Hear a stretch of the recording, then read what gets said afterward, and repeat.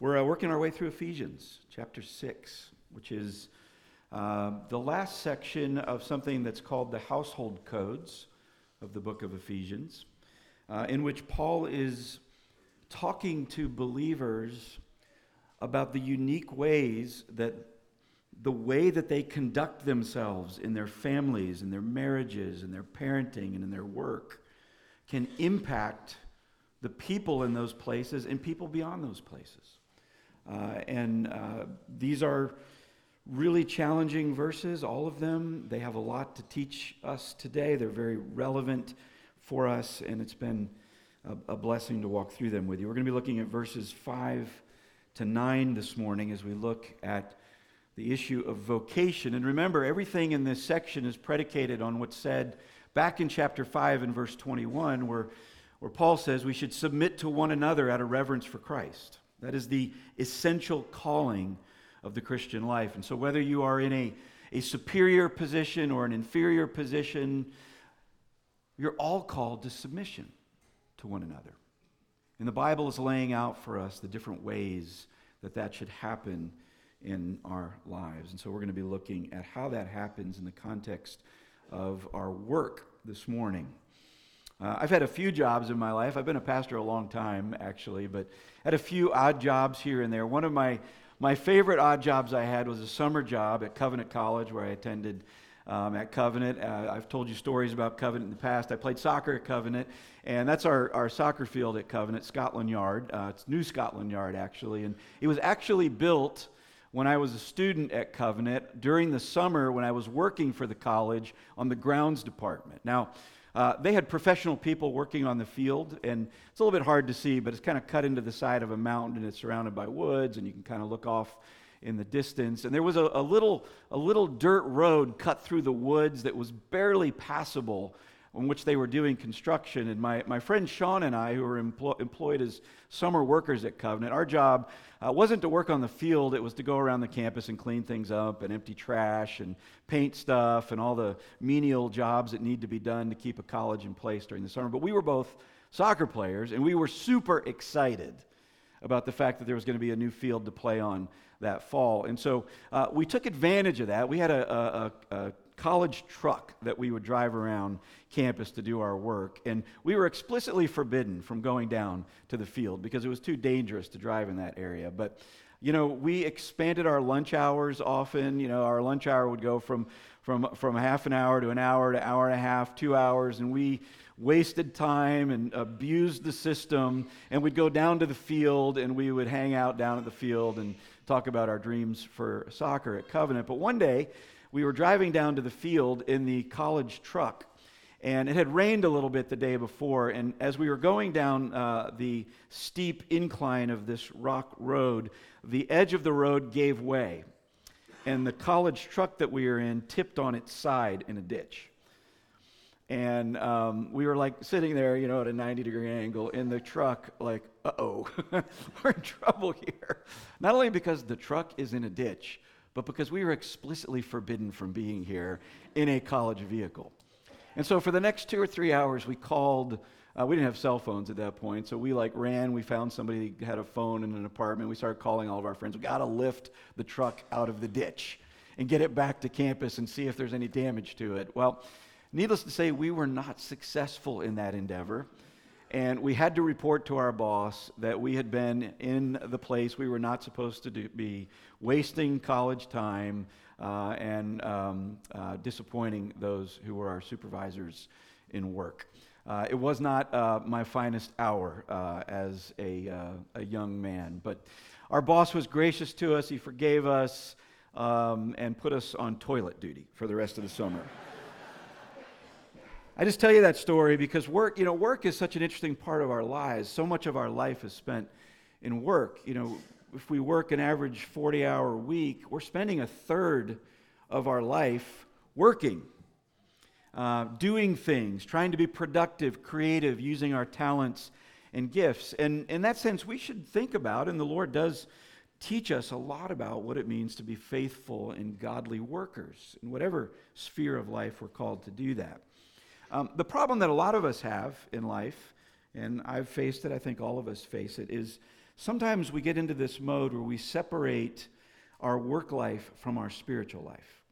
And in that sense, we create this very strange and I think false dichotomy between the way that God works in that sphere of our life.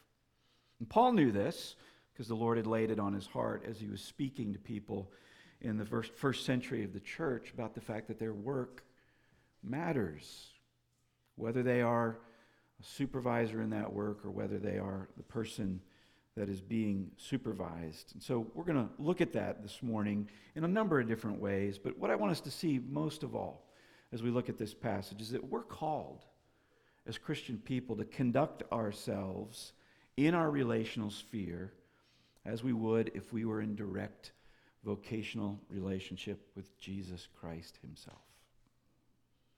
And so in that sense, what Paul is essentially saying to us is that we need to envision, at least in terms of our inspiration, the fact that we're either working for Jesus or Jesus is working for us. And therefore, how do we act in those situations? We're going to read beginning in verse 5 of Ephesians chapter 6. This is God's holy and inerrant word, and this is what it says to us today. Bondservants, obey your earthly masters with fear and trembling, with a sincere heart, as you would Christ, not by the way of eye service as people pleasers, but as bondservants of Christ, doing the will of God from the heart, rendering service with a good will as to the Lord and not to man, knowing that whatever good anyone does, this he will receive back from the Lord, whether he is a bondservant or free.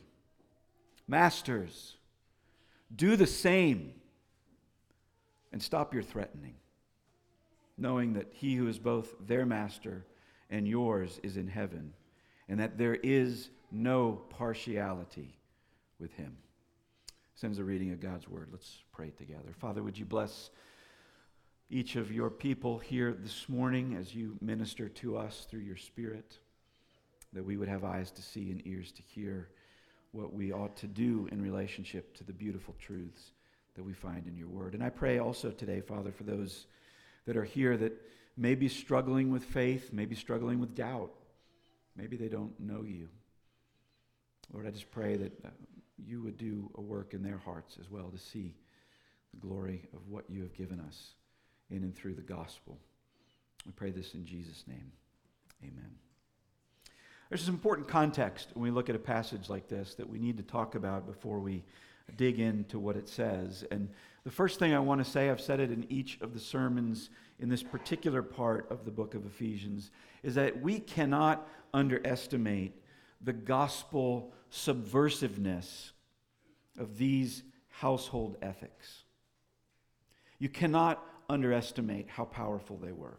Because everything that Paul is teaching about marriage, about men and women in marriage, husbands and wives, and about parents and their children, this passage about masters and their bondservants or their slaves, upends the order of things that was present in the world in that day, in which people that had power and position and authority could exercise that power and position and authority with impunity, taking advantage of people around them without any real pushback.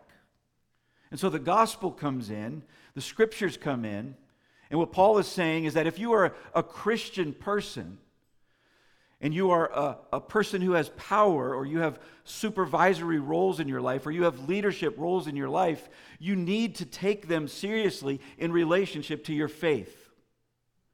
You have to conduct yourselves in relationship to your faith.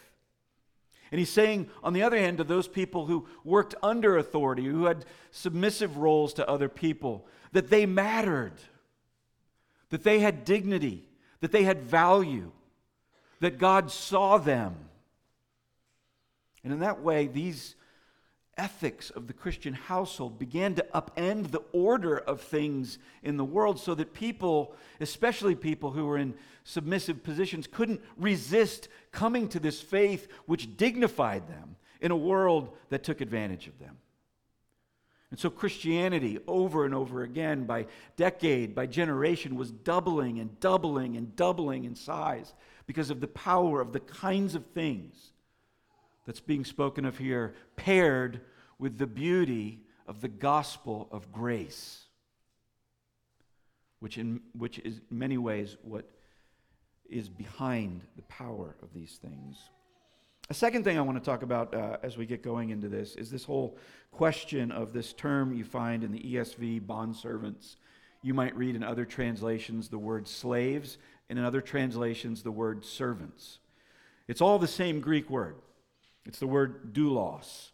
And it can be translated rightfully in any one of those ways. That's caused a lot of people to think, well, gosh, why does the Bible endorse slavery? The Bible's endorsing slavery here.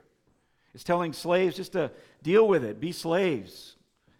Is that really what the Bible says? I want to just talk about that for a moment, especially in the context of where we are today. Slavery in Israel, maybe not so much in Rome or in other parts of the ancient world, but especially in Israel, was not race-based.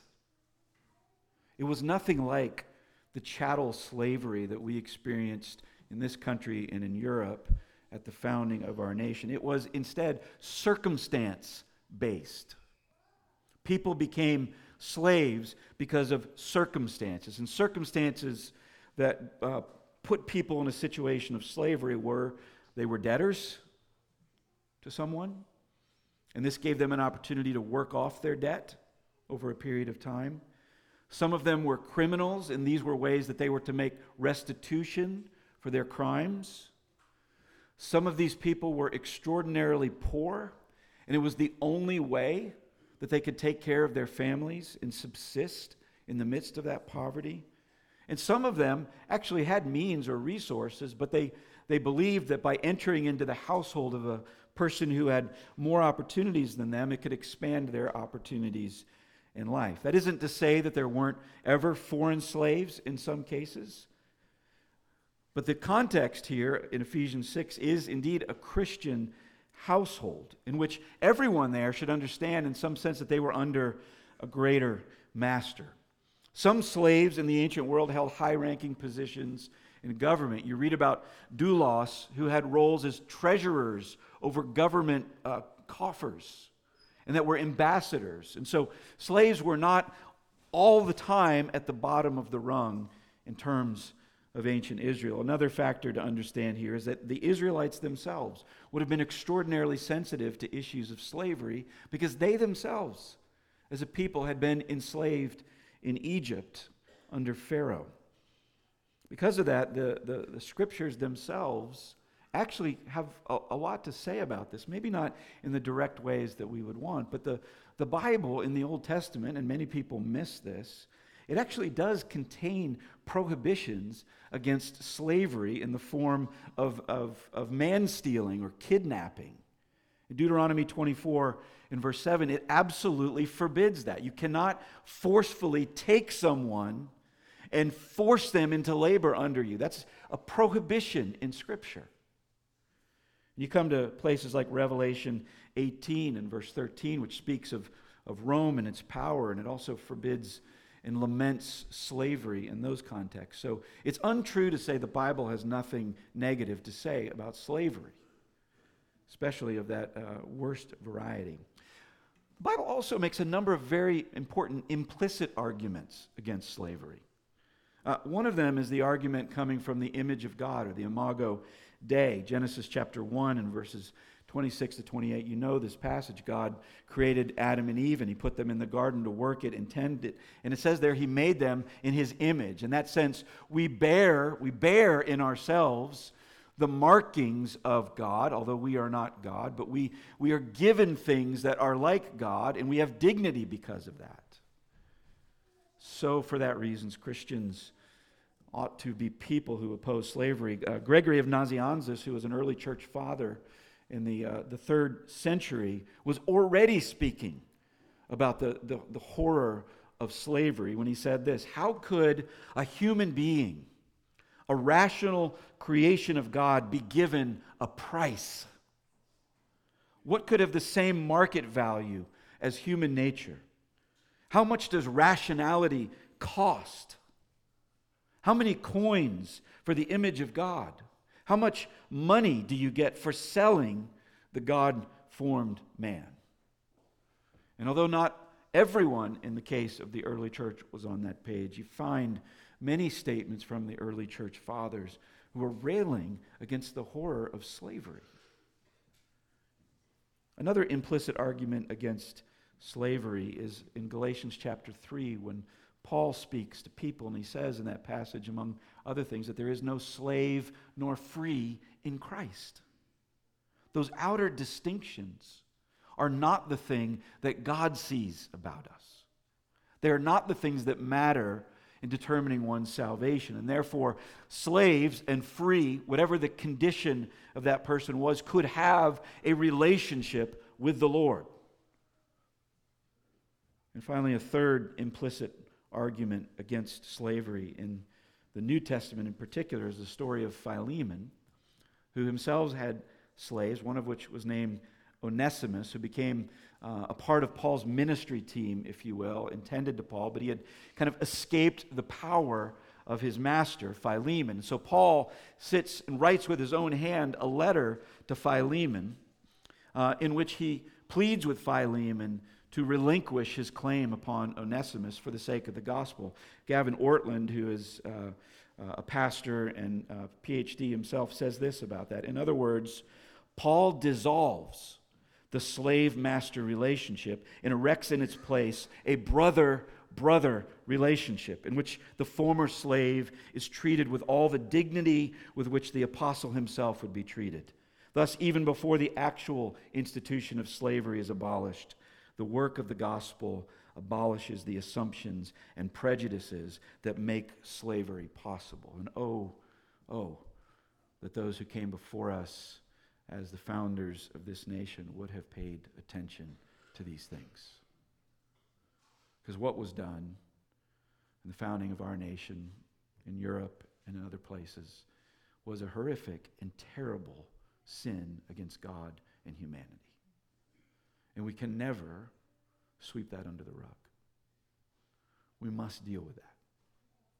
And there are many ideas and ways to deal with that, and that's not the point this morning. But Christians, of all people, and it was Christians who led abolition movements in this country, almost exclusively Christians, were the ones that helped to bring an end to the terrible injustice of slavery, especially the American version of it. A couple other things to note about this passage. The world of work was very different in those days than it is now. Then it was a highly agrarian society. Today we have agriculture, but most of us don't work in agriculture. It was almost always family business oriented in the ancient world. All business was kind of conducted out of your home, and you'd have a business that you would run, you'd have a farm, you'd have animals. Today, most business isn't run that way. It's run through corporations. In those days of Scripture, business was based in the home, the household. Today, it's mostly based out of the household. Back then, they would pay people via bartering of goods and services, and they would give to workers in the home room and board in exchange for their labors. Today, we're paid with cash and benefits. Back then, there was a religious aspect to work, and in Israel in particular, there was this powerful principle called the Jubilee, which was the fact that every 7 years a slave was to be freed from their labors, and every 50th year, their property that they had lost in debt was to be restored to their family. And so in Israel, in their belief in God, who had a superstructure that laid over the top of all vocation and work that was to ensure the perpetuation of families' ability to function and have dignity. And today we have that not. We no longer have jubilees. Everything is governed by civil laws and government policies, which in some ways reflect attempts to act justly in the workplace, but not in the way that the Scripture would have. Is it appropriate then to connect this idea of bond service to modern day employment? Because that's the question you have when you come to a passage like this. And my answer to that is this. In some ways, yes. because what Paul is talking about are our attitudes and motivations in our work as believers? But in some ways, no, because slavery in all its forms is a product of the fall.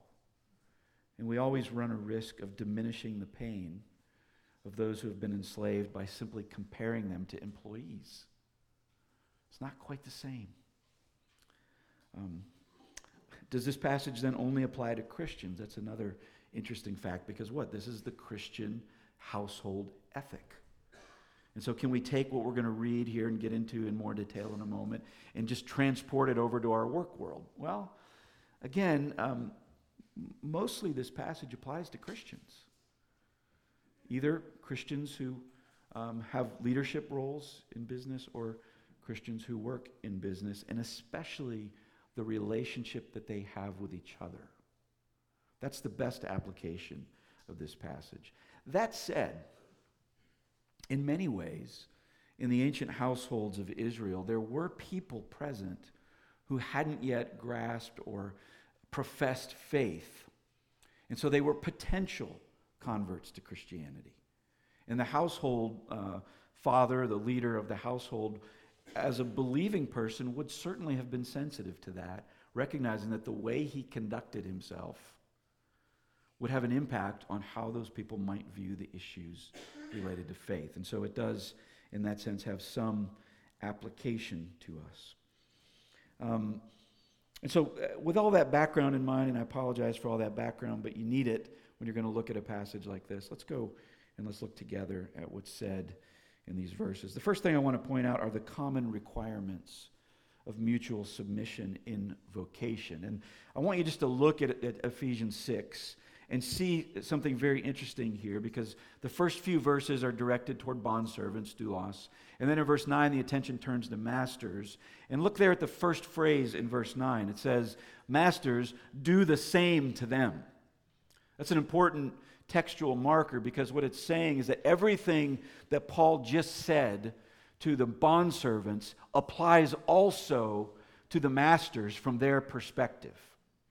That's why I want to talk first about the idea of mutual submission in the vocational sphere. So every bullet point under the instruction to bondservants applies to the masters as well. And what is the first thing that we see? That you are to conduct yourself in this context with reverence and heart-deep motivation. It says, obey your earthly masters with fear and trembling, with a sincere heart, as you would Christ.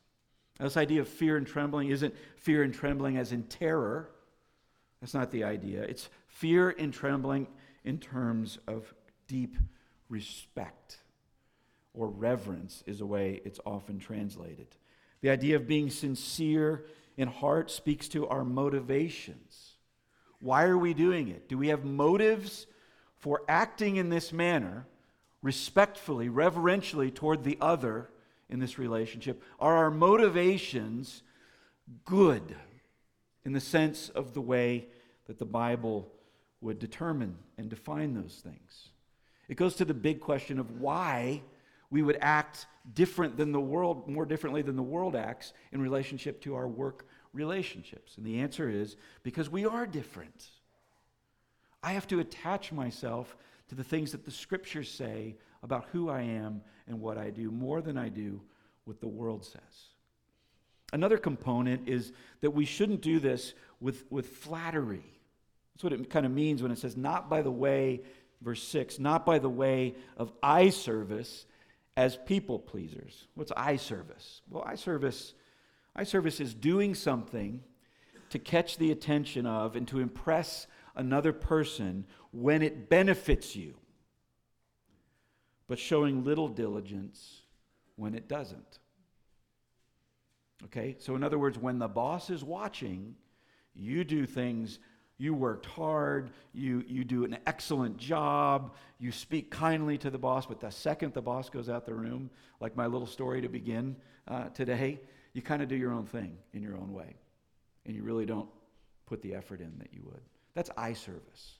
And you know what? The same thing can be done with a master toward a servant in this context, where they say kind things. You're doing great work. I really appreciate what you're doing. I'd like to give you a raise or this benefit. And then they walk in the next room with their peers and they go, I don't like that guy. That guy's terrible. No way I'm going to do that. But they want the employee to like them, so they say all kinds of nice things about him. Both types of people can act like people pleasers and do things by the way of eye service in terms of relationships. That's the second component. A third component is serving with a positive disposition grounded in spiritual motivations. Verse 7 says, rendering service with a good will as to the Lord and not to man. That is seeing beyond the immediate context for what you're actually going to be doing. And in that sense, it answers the question, why are you doing this kind of work? Why are you laboring faithfully and justly as a worker? Why do you take care of your employees and the people that serve in the business that you operate in the way that you do? Well, the answer is we do it on either side for Jesus' glory, for the glory of Christ. And that kind of gets at the heart of something that's really important for us when we think about work, and it is the porousness that should exist between the world of work and the spiritual world. I was talking about this earlier. Many of us spend a lot of time at work, and we never have a thought about the spiritual dimensions of what we're doing. As salespeople, as medical people, as school teachers, as clerks in a store, whatever work you do, sometimes we go through the motions, and the best answer we can possibly give when someone says, what's unique about your working as a Christian, is that, well, I don't cheat or steal. And that's about as far as many of us ever get when we think about our work. But what the Lord is saying, based on everything we've talked about from Genesis 1 up to this point, is that God gave us work as a gift. Work occurred before the fall.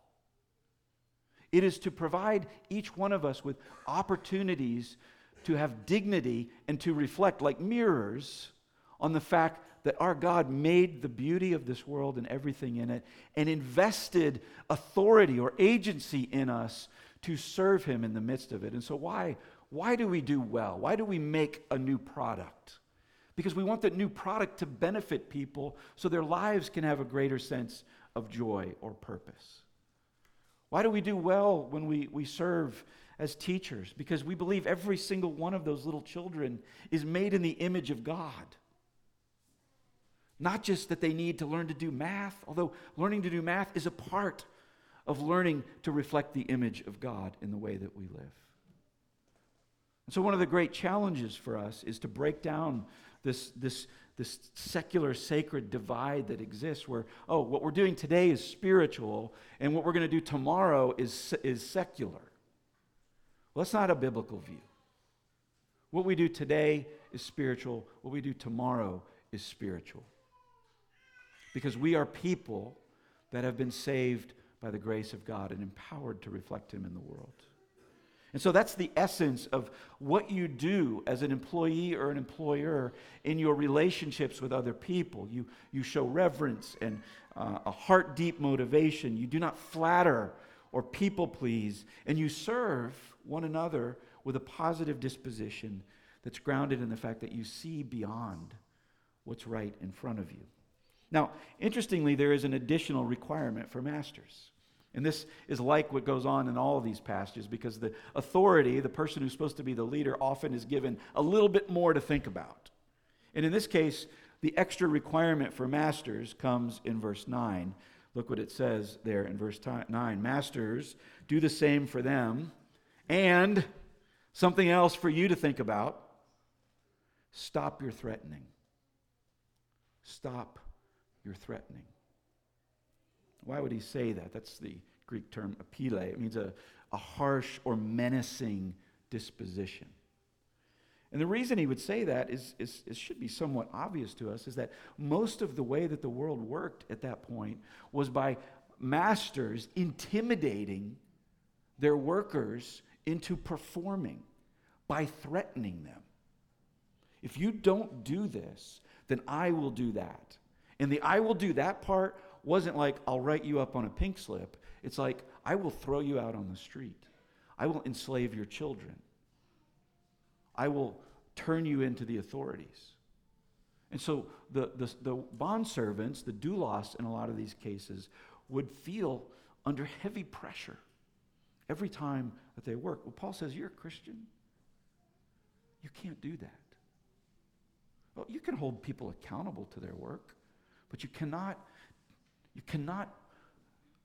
reference yourself to them as an intimidator. It goes contrary to the gospel. This is not the way the Christian household works. We have some of this when we think about our confession of faith, our Westminster Confession of Faith and Larger Catechism as a beautiful section on the Ten Commandments. And if you've never read through that devotionally sometime, it would be of value to you. But it does address this question in question 129 when it says, what is required of superiors toward their inferiors? And here's what the answer is. This is a little bit of an updated language translation.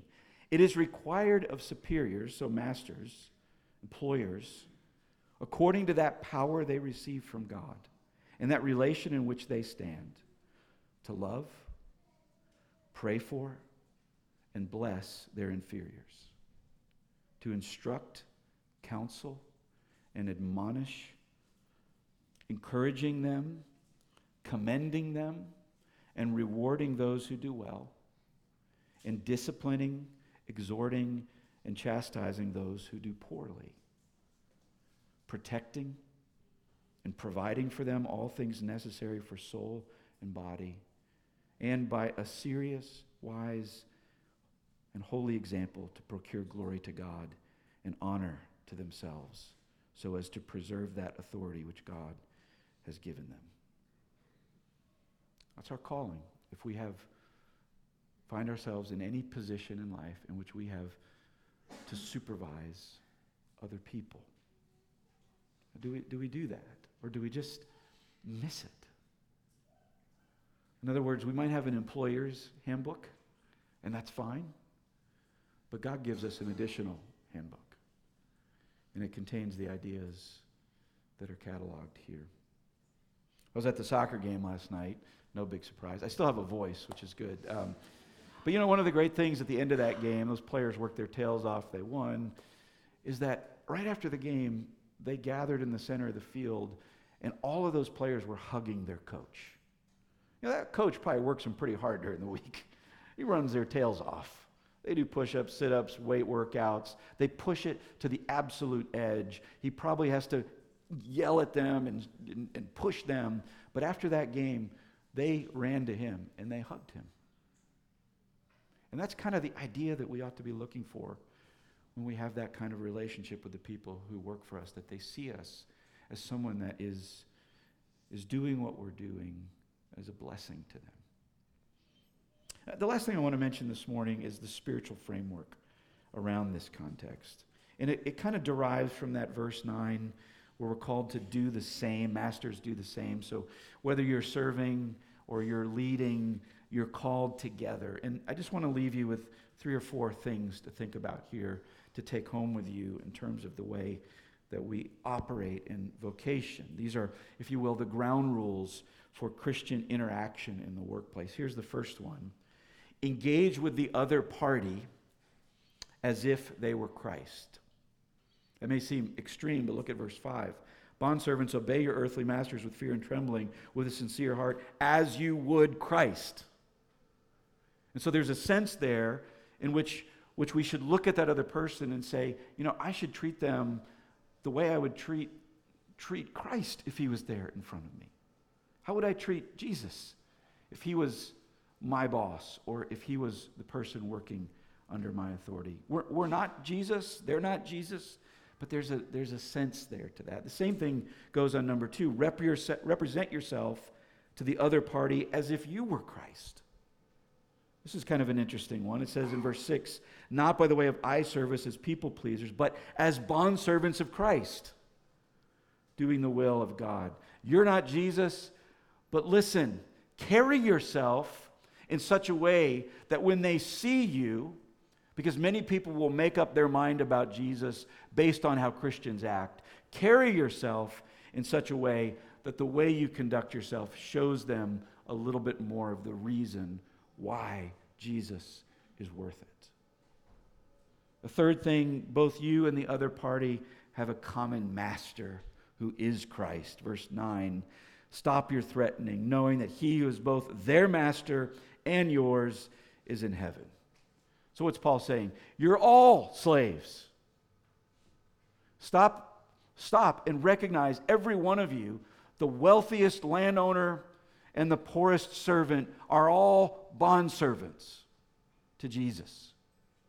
You know, it's like that moment when you're at the big box store and you're wandering on the aisles and somebody comes up to you and tugs on your sleeve and asks you if you can direct them to where to find laundry detergent. You know, as if you're the employee there, and we get all huffy and puffy about it, like, I don't work here. I'm a customer.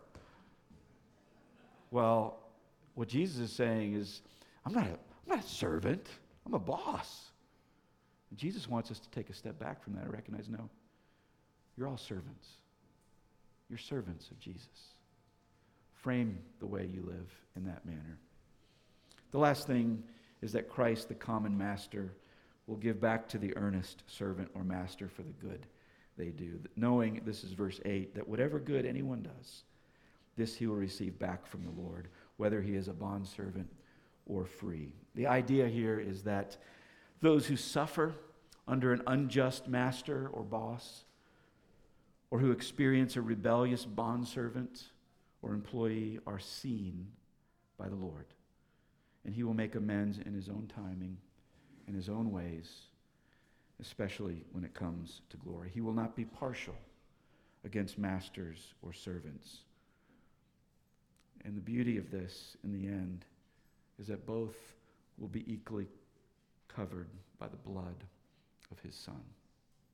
Master, servant, old, young, male, female, great or small, that the Lord will cover us equally with the blood of his Son, and that we will sit at the banqueting table in glory with one another. And all that will matter is that we've been covered by Jesus. That was at the heart of what Paul was saying to Philemon. I just want to read for you in closing his appeal to Philemon. He said this, "For this perhaps is why he," referring to Onesimus the slave, "was parted from you for a while, that you might have him back forever, no longer as a bondservant, but more than a bondservant, as a beloved brother, especially to me, but how much more to you, both in the flesh and in the Lord." We have an opportunity, whatever our role in the workplace is, to represent ourselves to people there in such a way that they see Jesus. Let's not miss that opportunity as we go forward into our lives. Let's pray together. Father, would you be with us now as we prepare to come to the Lord's table as your servants, in which we remember, celebrate, and receive with gratitude the work of the great servant, Jesus Christ, who himself subjected himself to the power of betrayal and hatred, took on himself our sins and our sorrows, that we might be relieved of the burden and set free to have relationship with you. Father, help us to come gratefully to this table today. And Father, use this table to propel us forward into our lives as your servants for Jesus' sake. We pray this in Jesus' name. Amen.